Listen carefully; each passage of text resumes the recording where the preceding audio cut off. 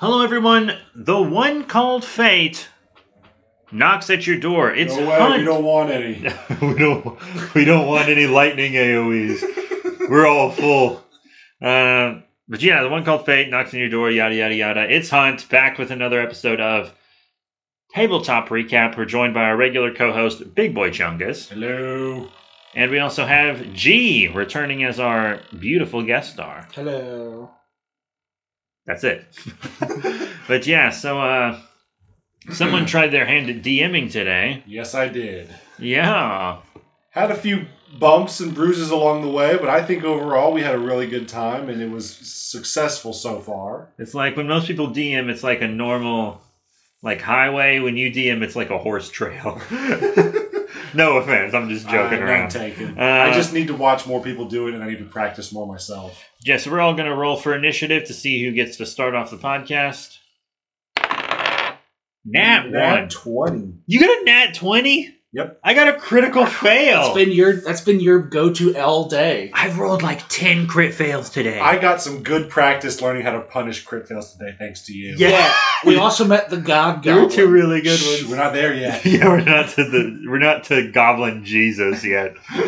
But well, it's your campaign anyway, so go ahead and start us off. Okay, so this campaign, it's more of an encounter really, but I am running the Sunless Citadel from the Tales from the Yawning Portal supplemental material for Dungeons & Dragons 5e. Basically what has happened is G, Connor, and Hunt are playing as respective characters trying to figure out a series of mysteries that has been going on in the village of Oakhurst. A little village, farming village that I have situated about 50 miles southeast of the city of Waterdeep. So Lore. I had to do a little bit of lore building. Oakhurst can honestly be anywhere based on the supplemental material. You can do it in a original world homebrew. You can do it anywhere in Faerun you want. Because I eventually plan on running Waterdeep at some point and I wanted this for practice, I just decided to make it closer to Waterdeep in case you guys wanted to have crossovers or anything like that with these characters. Yeah, I like how we walked into town and that old man was like, "Y'all coming from Waterdeep or going to Waterdeep?" And it was like, you saw which direction we came from. He was old and geriatric. I'm an old man and every day I wish I was dead.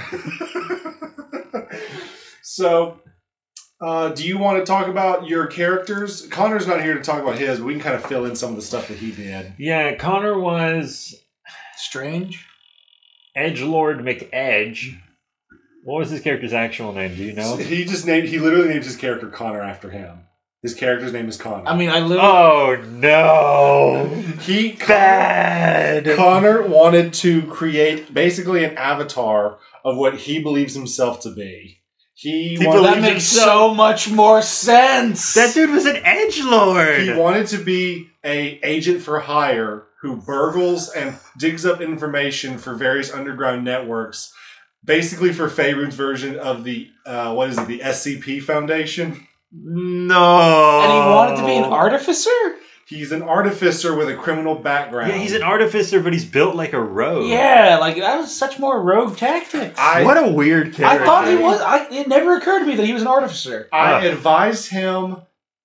I didn't tell him what to do. I'd have been a bad DM if I just told him what to do. I love how right now you're like, let me explain why this isn't my fault. But he was very adamant about what he wanted, and I just helped him work it into a viable character with stats. The rest was up to him. That's pretty cringy, bro. I mean, I made fun of him to his face a lot about being an edgelord, but if I was paying more attention... He was being himself. Oh, God. Goodness. Oh, Explains Lord. why he thought there was a conspiracy in the town. A good thing he doesn't like us enough to listen to our podcast. But he actually played fairly well. You know, despite the fact that he is an edgelord, he is being a team player. He's being helpful. He's not playing chaotic or lawful stupid. I like how when our characters met, we asked his name, and he was like, "That's classified." And then immediately told us what he was there for. Immediately told us his name. Oh no, that's his whole thing. He didn't want me to go into a whole bunch of lore about his character, and I'm like, "You sure? I can totally come up with something with criminal organizations from Waterdeep or whatever." And he said no. And if you look on his character sheet in the background, it just says in parentheses classified. Says that on his character sheet? Yes. That's so cringe. I don't mind telling you guys that now because we're well into the story at this point. That's so cringe. Oh, and I just at the beginning of the campaign, I just straight up asked, like, okay, who am I working with? Just to try and get a feel for everybody. Connor's like, that's classified. And I'm just like, okay, you little gremlin. Tell us about your character, G. Okay, so I played basically just, it's my first character that I sat down and with Big Chungus and sat down and created. You put about as much heart into this as I did Fate. I thoroughly enjoy the character I made. I probably went a bit more into this backstory than I needed to, but just because I enjoyed making the character. So I was a brass dragonborn paladin who worshipped the god of Bahamut, who was just kind of the He's the goody two-shoes dragon of the universe. I've only played with one other Dragonborn Paladin, but they lived for 4 years for the entirety of D&D Club, and they're still alive today. They've been around for over a decade. That's probably a level 20 character now. They are. They're a retired character. I have a retired character from the same campaign. It's just someone that I've been wanting to get into, and it's someone I've actually kind of enjoyed playing. Well, what's your character's name? His name is Myastan Balasar. Good dragon name. Thank you. I like that. It actually kind of plays into his backstory because he's one of the descendants of the founding members of his religious church, whose name was also Balasar.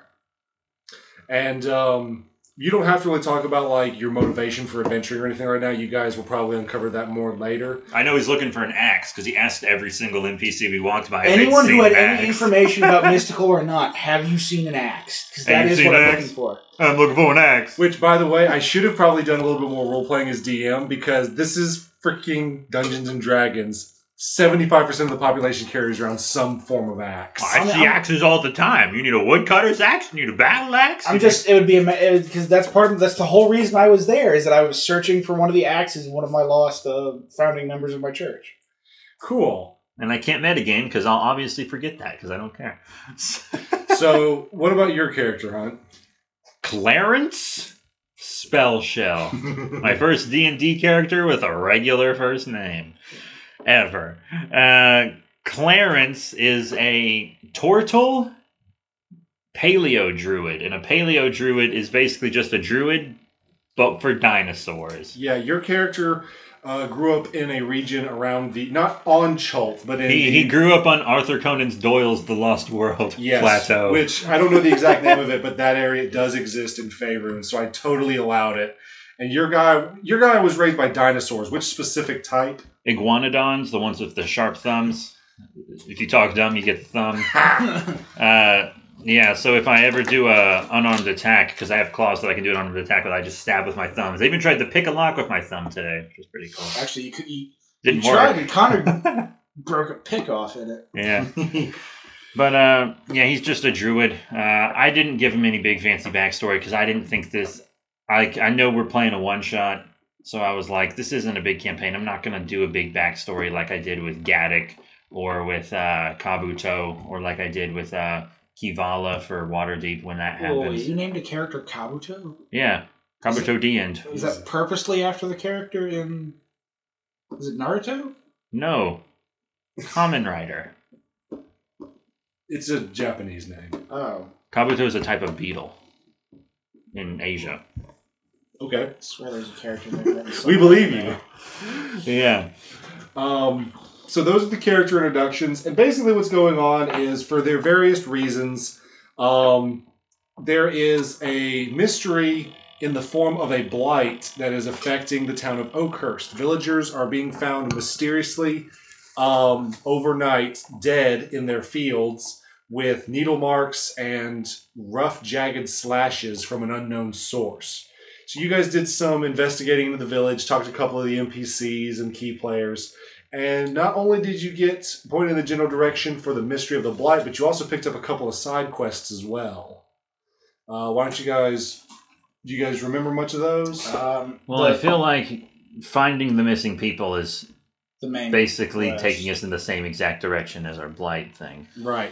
So also, we got to save a dragon. So the big thing is that, because when we first got into town, Connor and Hunt's big thing is first I went to what was a shrine, but it was attempted looking at a morgue, trying to look at one of the bodies. Whereas the guy we talked to when I first went in there mentioned that one of the matriarchs of the town had two 2 of her family members, 2 kids. They say kids, but they're like adults. Yeah, Charwin. And their ranger bodyguard or whatever. Right. It was the Hukrell family is one of the nobles that basically operates this farming village.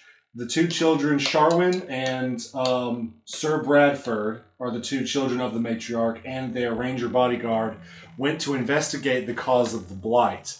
And you guys learned from talking to them that there is a sunken citadel just outside of town that goblins will frequently come and to and fro, bringing mysterious fruit twice each year. Other than that, there's no other hints they could give you. You just know that the blight might have something to do with the Citadel, and that the 2 or 3 people who tried to investigate first went missing. They've been gone for about a month and haven't returned yet. I was given a reward to find them. She did. She is a noble, so she did offer you 250 gold per character to bring back her children alive. And if you couldn't, she'll give you half the gold for just their signet rings. So you guys proceed to take this information and you head off towards the Citadel. And we had a rather, dare I say, rocky intro to this. What do you mean, rocky? I mean... Getting the party together, if you don't start with the party already together knowing each other, it's always rocky and awkward. Because you kind of have to force yourselves to get together, and it just doesn't make a good story. It doesn't flow very well. I tried to do it just because it only flowed well when Kami started his campaign, and that's it. Because, it didn't flow well at the beginning of Karen's campaign. Yeah, I kind of took some inspiration from hers, but I didn't want to copy it, word for word. Yeah, you did a good job with our little notes telling us our motivations. So the Citadel was, I said earlier that it was a sunken Citadel. That is because this thing has essentially been swallowed up by the earth, and it is now in this massive trench on the side of the road leading out, or just outside of Oakhurst. So you guys wind up climbing down a set of crude stairs leading down, and this is where you guys started fumbling a little bit, because in order to access the Citadel, you had to cross a debris field. And Connor kept trying to make these throws and abilities where he was going to tie a rope off on the other side, and he kept failing strength and dexterity checks.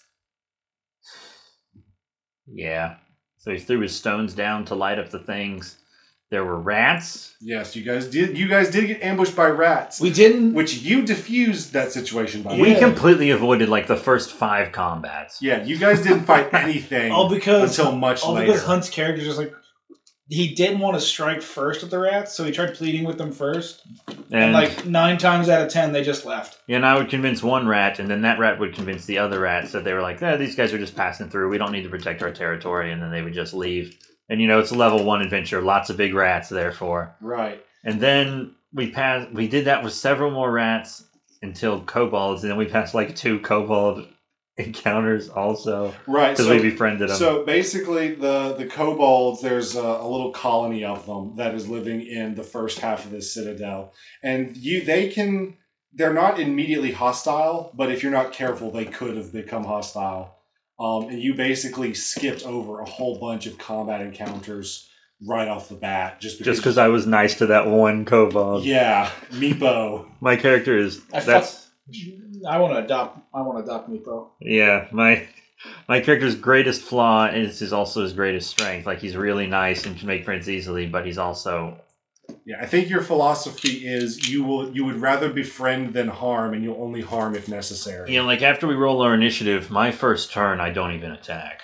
Which I really like. That adds a lot of flavor to it. Because there was one time where you actually did befriend someone, or an animal, and he helped you in combat. Yeah, I got a pet for like 2 seconds. We'll get to that. So you guys meet Meepo in the Citadel, and he is basically a dragon keeper. He informs you that the kobolds worshipped a white dragon wormling, but has recently been stolen, kidnapped, removed by the goblins who live in the other half of the Citadel. And these guys basically have gang turf wars in the corridors. So you agree to help Meepo and his matriarch, Yusdrael, in agreeing to bring back their wormling, Calcrix. You guys begin making your way into what is considered the neutral territory, or as I call it, the rat quarter. And you guys proceed. You see more rats as you start making your way into this more unknown situation. Yeah, and then I was like, I'll do my rat befriending thing, and I rolled no, I think it rolled a nat 1, and I just rolled really high, and so it became my pet. And normally, when I charmed one of the rats, the others would follow suit. But then Connor had to open his big mouth and give the DM ideas. And he was like, well, now you charmed one, now you got to charm the other two. And that's not how it had worked the whole time. He just wasn't paying attention. And then you were like, you know what? Yeah, I'll attack with the other two. And I was like, balls! So yeah, you managed to keep, you made a rat friend while vanquishing 2 more rats, and you got a little bit of loot because these rats, they make. Yeah, I had him bring me his nest, which was a ton of stuff. He liked you so much, you went into his nest, gathered up all the little bits of shiny metal and gold, silver, whatever pieces, and then he goes, bleh, and he spits it out at your feet. But after the combat, he only had 1 HP left, and I wasn't going to use Cure Wounds on a 7 HP rat. Let's be real. So the first thing you do, by the way, G's character at this point is blinded because he rolled a critical fail on a perception check. Which happened to him like 3 times. Yes. Twice. It only happened twice. But that happened twice, and then he also couldn't remember who his gods were because of a nat 1. Yes, I tried to do a religious check. Nat 1 religion check. I just forgot how to pray. Oh no. Which is funny because my religion doesn't rely on prayer. But so he's blinded in another room while everyone else is exploring this larger open room, and it has a fountain in it. And let's talk about the first fountain. So I swapped these fountains in my logic, apparently. So in the room before we made our little rat friend, there's a fountain, and written in Draconic, it says, "Let there be fire." You guys decided not to do it, but I made a little check with me. By the way, me and Hunt are the only ones who speak Draconic as well as the Kobold. So Connor is completely left out of any of this information. So we were speaking Kobold, or we were speaking Draconic to Kobolds the entire time, and he was just like, "What?" Any of you guys speak Celestial? And the funny Why did he pick Celestial? I told him he could have picked any language. The least practical language. I mean, the ones because I had Common, Draconic, and for my 2 other languages, I chose Dwarvish and Undercommon. Mm-hmm. And that's just because it's Dwarvish. I feel is like another common language you just see out in the wilderness, and then Undercommon is just like it's fiends and demons, isn't it?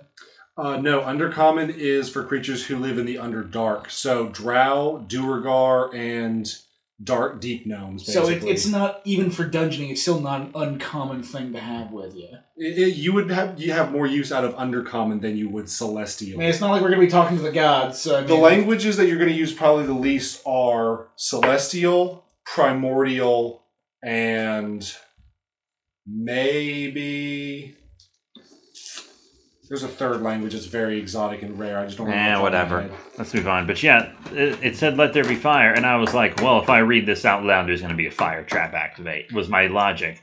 And you guys decided to ignore it, but I had Meepo make a few checks while you guys were, role-playing. And all of a sudden, while you guys are huddled against trying to figure out what to do with this certain door in the room, Meepo goes, let there be fire!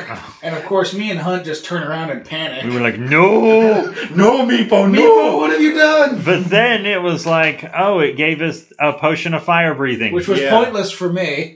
Yeah, so I took it. It's still a helpful item. So Meepo's like, I give to friends for helping Calcrix. Yeah, and then the next dragon statue said, let there be death on it. And my character's standing in front of it with his 1 HP rat. And as a player, I get this huge grin on my face. And I'm like, it sounds like a trap. Last one gave us something. 50-50 shot. It's going to be beneficial or funny. So, I would say 50-50 to you guys. It's 100% something from what I know. Yeah. So it effectively gave him the D&D equivalent of like cancer. Yeah, basically it turned the room with that particular fountain into a gas chamber. All the toxic gas starts spewing out of the fountain dragon's mouth. Killed my rat. Killed the rat. Killed my own pet. It poisoned you for a full 10 minutes, and Connor and Meepo managed to hold their breath, and they only got poisoned for like a minute. And it was funny. I carried it right away, though. Because I was blind in the other room, because I refused to leave the wall, because I didn't want to lose my bearings until I was not blind, so I wasn't in the room.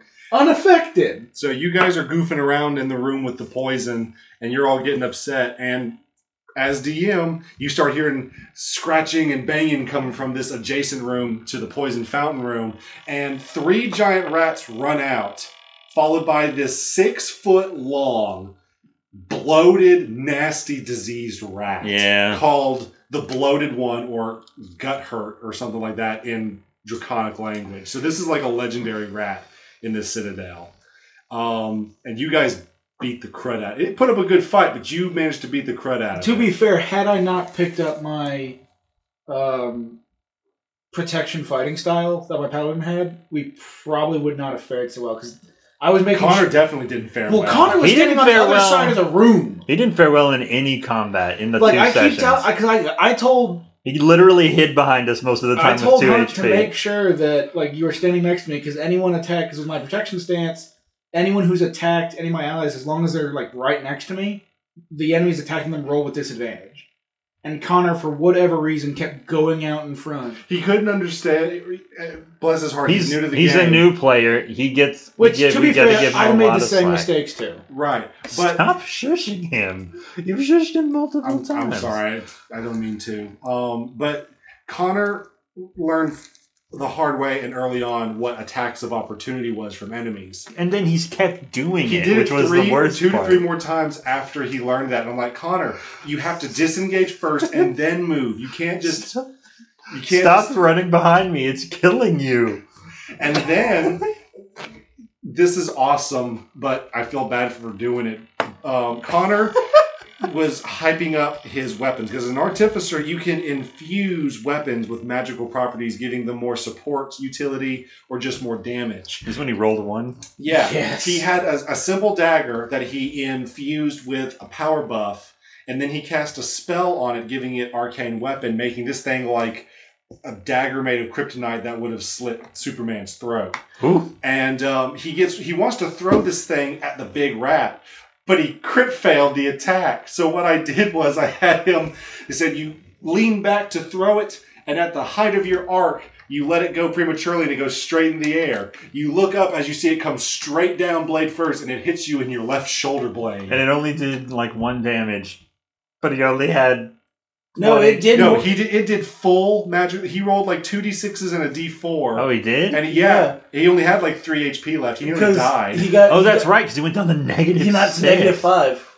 Ah. So he went into negative stats, and thank goodness Meepo, G, and Hunt's characters you guys quickly eliminated the other rats. Yeah. And you just piled on this diseased rat. Yeah, we beat the diseased rat almost right after he killed himself. Yeah, because I cleaved my sword into its skull. Yeah, and then he failed a death saving throw, and I was like, Cure wounds, coming through. Yeah, you resurrect him back to 3 HP, and he was fully conscious and in pain. And he kept making sure you were checking for experience, and you were keeping track of that. Oh my god, every time we killed an opponent, he was like, did we get experience for that? I want to be level 3 more than anything in the world. Evidently... And okay, if anyone thinks we're being mean to him, all this has been said to his face already. We're a group that really rags on each other. Because evidently, Artificer gets a huge power spike at level 3. All classes start experiencing major class development at level 3. He also didn't know how to use Google for the past 2 I days. was over because I had never played any sort of major. I've never played any sort of major character to a level 2, and I didn't realize how many spells a paladin got at level 2. Yeah, paladin gets quite a few spells. That was terrifying. I was too afraid to use any of them. But you have They're mostly just very simple prayers, though. Yeah. So that happened, and you guys investigated the room that the diseased rat came out of, and that's where you found a ton of treasure, along with the human ranger that was accompanying the 2 Hakrel siblings. Which I made a DM mistake and accidentally told us you found the ranger. You guys were going to find it out had you keep searching. We had already assumed it because process of elimination on the humans down there. It's a fresh human body. With no signet ring. And we've only heard of 4 humans coming down there, only 3 of which are recent. And then you accidentally revealed it was the ranger, and we went, yeah, we know, we figured it out. Plus the ring that he did have, it required no check to investigate it. And it had his name on it. It had his name on the inside of the ring. Yeah. So Mistakes were made, but not detrimental mistakes. So after that, we decide to... You guys cleared the rat quarter, and you guys decided to start advancing into goblin territory. And you guys were so adamant about checking rooms for traps and magic at the beginning. No, Connor was adamant about checking rooms for traps. Which is not a bad policy. It's not a bad thing. But when you run Arcana and everything... Yeah, when you make 5 checks on every single door... It's excessive. It got to the point, because my character is normally the kind that would just wait and let the others, he's real peaceful. But I had to change how he behaved, specifically so we wouldn't spend 45 minutes in a single room that didn't have anything in it again. So I was just like, I walk through the door. I'm walking through doors. I'm walking through doors. You do that and you trigger a trap. Yeah, but we wouldn't have gotten half the as far as we did if I didn't do that, though. True. And so you trigger this trap, and it's not a lethal trap. It is a bell alarm that notifies the 2 goblins in this elongated room to take cover and prepare to attack. And this room has 2 parts. There's the sleeping quarters in the goblins for 2 goblins that are on the opposite end, and then there's a hallway that is just full of caltrops. They made that room very well, those goblins did. Yeah, goblins they're dumb, but they're not stupid. I'll give them that much. For a race of their intelligence, they are interesting. True. And this is where things start getting interesting for you. Because these goblins set up shop after hearing the bell go off. And I say, roll initiative. And with caltrops, you have to make a saving throw, or else you take 1 damage and your movement is halved. Which all of you succeeded your throws, but your movement was still reduced, because if you move too much, you have to make another saving throw. And the goblins just started taking pot shots from this makeshift wall that they had set up halfway between their sleeping quarters and the entrance of this door. Because one goblin rolled a nat 20 on their initiative. So that goblin rolled like a god. That goblin had every Jesus. deity. So couldn't hit him. Hunt's character is the first one in the door, so of course the 2 goblins are aggroed to him. The first goblin rolls a nat 20 on initiative, so of course he gets not only his regular attack, but a bonus attack, which Hunt immediately goes into his turtle shell, which gives him a buff to his AC. Yeah. So he's like 21 AC. It takes a lot to hit and damage this guy. The first time the goblin has a +4 to damage, and he rolls a 19, which gives him a 22 to hit, which he does. I say, this goblin pulls his bow back, and he gets it right in the hole where your head would come out of. And then that extra attack you gave him hit me too somehow. He rolled an 18 plus 4. No. He rolled 7. No. Basic math. He rolled a 17 plus 4, gave him exactly 21. And so you took 2 headshots right off the bat. And Hunt hasn't taken like any damage almost this entire campaign. I was at max health most of the time. I just and then, but I couldn't hit. I could barely hit anything though. Was the trade-off. And then after the nat 20 goblin does his attacks, you rolled the second highest initiative, and it's your turn. And you want to thorn whip him into the caltrops, but you crit failed the thorn whip and choked myself. Yeah, you brought the whip back, and as you brought it forward, your wrist wasn't cocked right, I guess, and it wraps around your neck, and you choke yourself with a thorn vine. I went from being max HP at the beginning of that encounter to 3. But this was Meepo and Connor's time to shine, because they did... Because the ones that usually suck in the other combats are the ones that mostly kicked his ass. Yeah, so Connor manages to send off a couple of acid cantrip spells, and he melts the face off of one goblin. And Meepo, who has a little sling tucked away in his back pocket, starts taking caltrops, and the kobolds in this game hate goblins. Like, it is borderline racist. And so Meepo's like slinging caltrops into their eyes and dealing damage, and he's like an ace shock. And eventually you guys do kill the goblins, and Meepo winds up sweeping up all the caltrops, and you guys get like 50 each. I got that final shot on that on that goblin. And then just to add insult to injury, you got a crit fail on a perception check. And as you go to look into the room, you trip and fall, and your head hits a stray caltrop that Meepo has yet to pick up. I rolled so many nat 1s over these past 2 sessions. It was insane. How did I do it? You gave Chungus a chance to practice his punishment, though. Yeah, because your punishments did get better as they went along. I liked it. And I almost enjoy rolling that once it's safe. Wait, who rolled the nat 1 that hit me? oh, that was when you guys were that we didn't talk about that one where you guys were fighting the skeletons. Hunt actually hit you with a scimitar because you hit a crit that's one. right. That was me? I don't think that was me, was it? It was you or Connor. One of you guys hit. It was Connor. It wasn't me. All I know is someone like swung something and he caught me right in the side. Yeah, That skeleton encounter was worth it. Even though Connor was hiding in the corner with 1 HP. You guys got some sick items from that skeleton. Yeah, that necromancer whistle was really cool. that was maybe not destroy. My character probably should have destroyed. You should have just destroyed it. But I was just like, I don't want to touch this thing. It goes completely against what I believe in. I'm not touching this. But the fact that you sacrificed a little bit of you didn't sacrifice really integrity, but you were big enough to say, here, I can't use this, but I'm sure someone else can. I'll just respect you less for it. Yeah, you gave it to Connor and you were like, if you ever lose this, I won't respect you anymore. And then I was sitting there like, if he doesn't want it used, why not just destroy it? If you would have destroyed that, though, I would have been like, ooh, that was a good item, dude. That was a real good item. Raise 1 undead every 7 days. So I gave it to the edgiest guy who's probably going to forget he has it. And if you're too busy brooding, and well, you can resurrect an undead once a week, and then you can blow it again if the undead you raised didn't die. You can blow it again to reassert control. That way, because the way raise undead works is that you have to constantly maintain control of your creatures, otherwise they will revolt against you because mindless corpses. But so, yeah, after you guys cleared the room with the goblins and the caltrops, you decided to make that your camp, or you decided to head We moved back into kobold territory to camp so we wouldn't get ambushed. Yeah, that's friendly territory. Took a long- for you. If I was DM and you guys camped in hostile territory like that, just in the middle, right where it's... Well, I was waiting for you guys to do that. That's like... I would have had you attacked. You would have maybe had a short rest, not a long rest. You would have been attacked. But you guys played that last session really well, and your characters are currently taking a nice long nap. We'll get all our health back.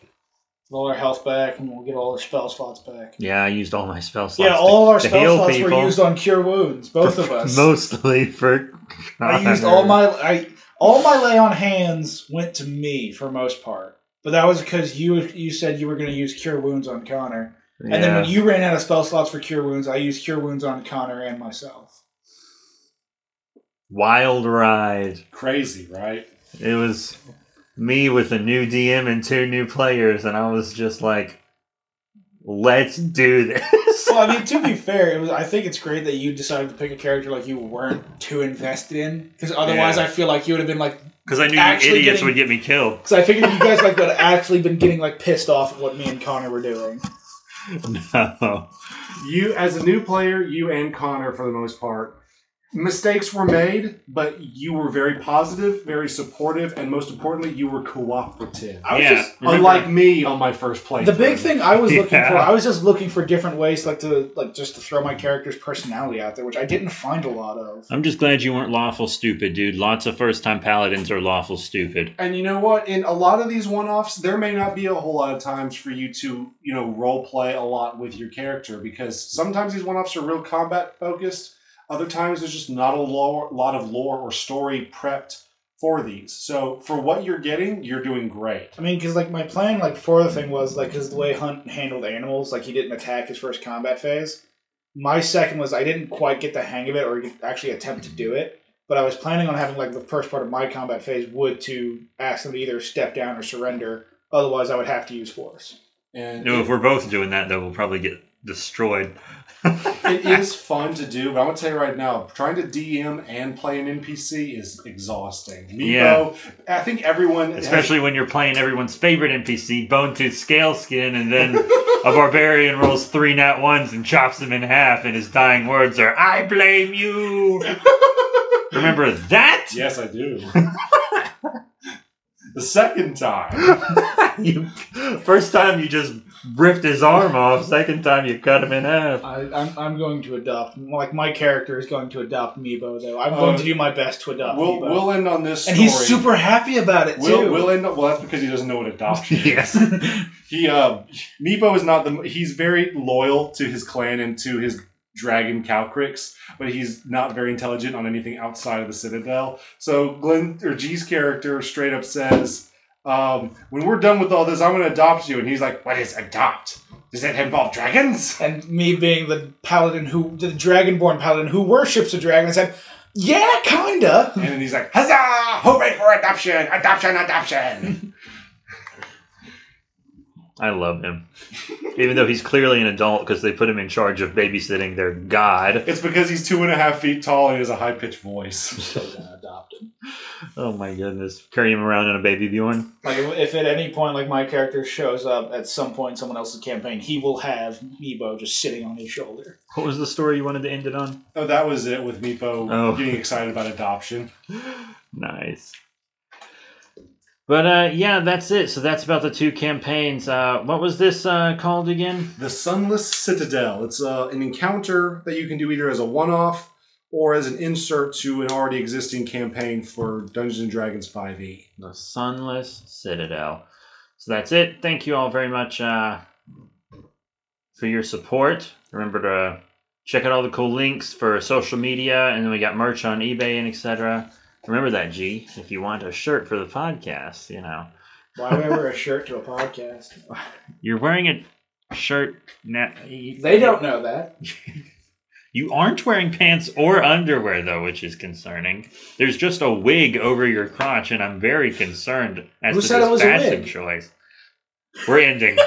Absolutely, the podcast is We have to over. keep this PG. The podcast is over. People have hair. That's PG. Some have more hair than others, apparently. But that's it. And we'll see you all next time when fate knocks at your door.